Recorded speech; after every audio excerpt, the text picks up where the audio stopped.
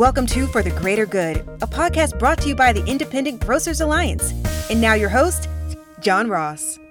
Well, hello, everyone. This is John Ross here with IGA, and welcome to our inaugural episode of For the Greater Good.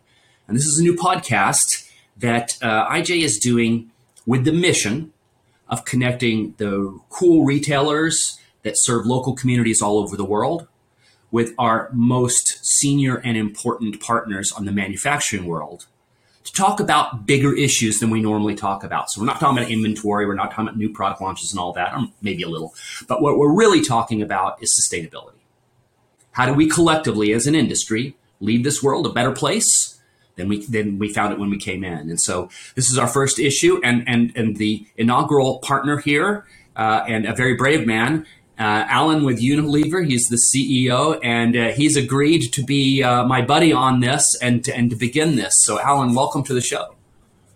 Hi, John. Thank you very much for having me. It's a pleasure to do this. Let's see how it goes. All right, I can cross our fingers and we'll see how. So this is IGA TV. This is how we do it. We just launch in. We're very casual. We have a conversation, and we see where it goes. And the uptake, the listenership is actually very, very strong. The retailers all over the world tune into these things. This will be released both as a video and as a podcast, so people can listen in their cars as they go. And we'll try to keep it short and to the point. So today we're talking about sustainability, and I know that's a big issue. But before we get into all that, I thought maybe you could just introduce yourself to the IGA family. Yeah, thanks, John. My name's Alan Jope. I'm Scottish by birth and education. My Unilever career has involved 9 years working here in the UK, 14 years in the United States. I am a green card holder and enjoy paying my full whack to Uncle Sam every year. And 13 years in Asia, 4 in Bangkok, 5 in Shanghai, and 4 in Singapore. I'm very passionate about many sports, particularly rugby and football. I'm a diehard Glasgow Rangers soccer fan. And I love adventure travel. In fact, 3 friends and I are halfway through a multi-year round-the-world motorcycle journey that started in Alaska and will end in Sydney, Australia, unless we have a calamity along the way. Of course, my first priority is my family, Rosie, and our 3 grown children. I love my job as CEO of Unilever, but it certainly does not define me. Well, that is a perfect introduction, and I bet we could talk motorcycles for the full length of the show, but we shouldn't. Just a quick question. What bike do you ride? The Round the World bike is an BMW F800 GS Adventure, but I've got a couple other snuck away in various parts of the world. I bet we could have fun talking about that. Well, let's get into the main point of this, though. We're talking about sustainability. And, you know, as I was saying before, Unilever is so committed to this. Could you just briefly describe your company's commitment to sustainability and maybe a couple of initiatives, because you have so many? Sure. Well, let me start by being very clear that Unilever is not an NGO. We're a business. And our commitment to sustainability doesn't come from some sort of moral imperative. We're all in on sustainability because we want to, as a matter of priority, prove that sustainable business drives superior financial performance. There should be no need for a trade-off between responsible business practices and strong economic outcomes. And the priorities for Unilever are rooted in the big challenges that the world faces, whether that's the climate emergency and decarbonizing our business, or the loss of nature and biodiversity and making sure that we're adopting responsible agricultural practices, or growing inequality, which is tearing apart the fabric of many societies where we do business. The business case is pretty simple.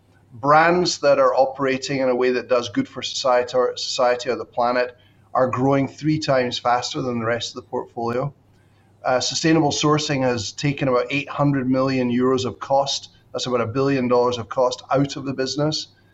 We know it lowers risk, and it's certainly a magnet for talent. Good luck attracting the best and the brightest young talent these days, unless you've got a clear message on sustainability in your organization.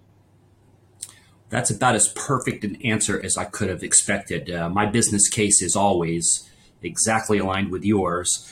We don't have to make a trade-off. Smart business practices create opportunities to lower cost or improve the quality of the product, form a stronger relationship with the shopper. And then from a recruiting standpoint, it's such a perfect answer because our children won't want to come. Identical list. Yeah, our kids won't want to come to work for a company that isn't committed to making the world a better place. In fact, they're going to hold us accountable to that. If you could pick out one or two of the initiatives where you feel like Unilever is both, fully equipped and making progress, I'd be curious of what of all the many things you do, what are a couple that you're most proud?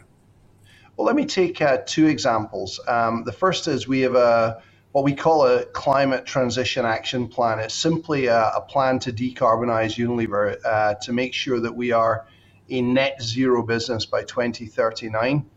And we wrote this plan to take carbon out of the company, full scope 1, scope 2, scope 3. What that means is in our operations, in our sourcing, and in the consumer use of our products. And we were the first company in the world to put it to a shareholder vote.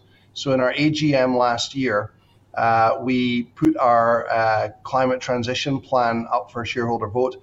Our board were a little bit nervous about it. We were worried that some of our shareholders might think that it was not going far enough. Some might think that it was an overreach and going too far. And it did squeak through with 99.6% shareholder support. So that's given us the mandate now to get busy taking carbon out of our operations and our brands. And the reason for doing that is there will be a cost of carbon, whether it's a tax or a straight carbon price or some cap and trade scheme, there will be a price on carbon. And so we should be a more cost-efficient business by taking carbon out. That's one. I'll stick with the carbon theme. Our home care business, so all the laundry detergents, the cleaning products that we have, is essentially derived from fossil fuels. It's a bunch of petrochemical-derived surfactants and other cleaning agents. And we've said that by 2030, we want to completely replace all fossil fuel-derived carbon in those products with renewable and sustainable sources of carbon. So green carbon from plants, blue carbon from the oceans, purple carbon through direct air capture, and gray carbon through recycling. And I'll give you one example. We've just launched a bunch of Omo laundry detergent capsules in China, where the carbon that's being used in making the chemistries in those products is recovered from a Chinese steel mill, actually. And so that's a good example where we're having to reinvent a whole division of the company and the chemistry that sits inside that as part of being a sustainable organization. I could talk about agriculture. I could talk about fair living wages, but you'll have me here all day, John, if I get stuck into those. Well, maybe we think of this as the beginning of a dialogue on this topic, and we can come back another time and go in a little bit deeper, because both of those topics are really important to our retailers. A local grocer, whether they got one store or 200 or 1,000, those stores are some of the highest energy users in their community.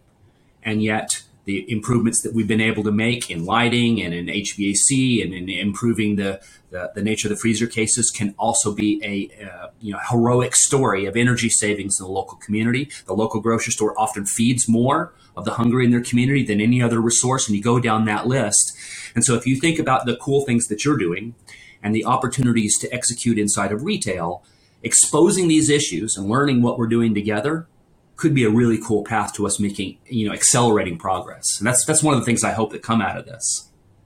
So just in the company overall, if you think about the next 12 months, either on initiatives of sustainability or on some of the products that you're coming out, what would you say is the big, cool, exciting news to look for from Unilever? Yeah. Well, I don't think this is the right moment for me to run a commercial advertising Unilever to your members. Maybe what I'd like to say, though, is it's a strategic priority for our company to make sure that our biggest and best brands are in good health. There was a period 4 or 5 years ago where everyone was talking about small insurgent brands, but actually we see across the world there's been a sharp trend back to the biggest, best loved, most trusted brands at times like these. So our biggest and best brands are brands like Dove or Degree or Seventh Generation, Hellmann's Mayonnaise, Magnum Ice Cream, and they are in really terrific shape. Maybe on this note, in April, there's an upcoming Earth Day campaign with IGA where we're funding discounts on selected products like Seventh Generation. And so I think that intersection of our big, healthy brands and some of the Earth Day activity is a good opportunity for your members.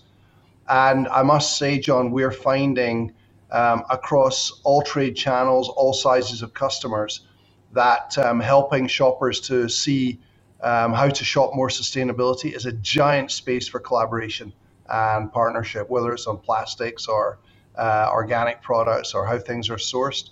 And it is an area we would like to partner more on, making it easier for shoppers to make sustainable decisions in their brand and retailer choices. The Earth Day campaign is cool. It's a U.S.-based campaign. We do have stores all over the world. So if the international listeners are on this, we can do it with you too. But in the U.S., it's a U.S.-based campaign, and we're using our national digital ad, which is a mobile application essentially that reaches about 115 million people and growing. What's interesting about that is that we can embed video inside of the promotional ad. And Alan, we have learned that the shoppers are really curious about our industry.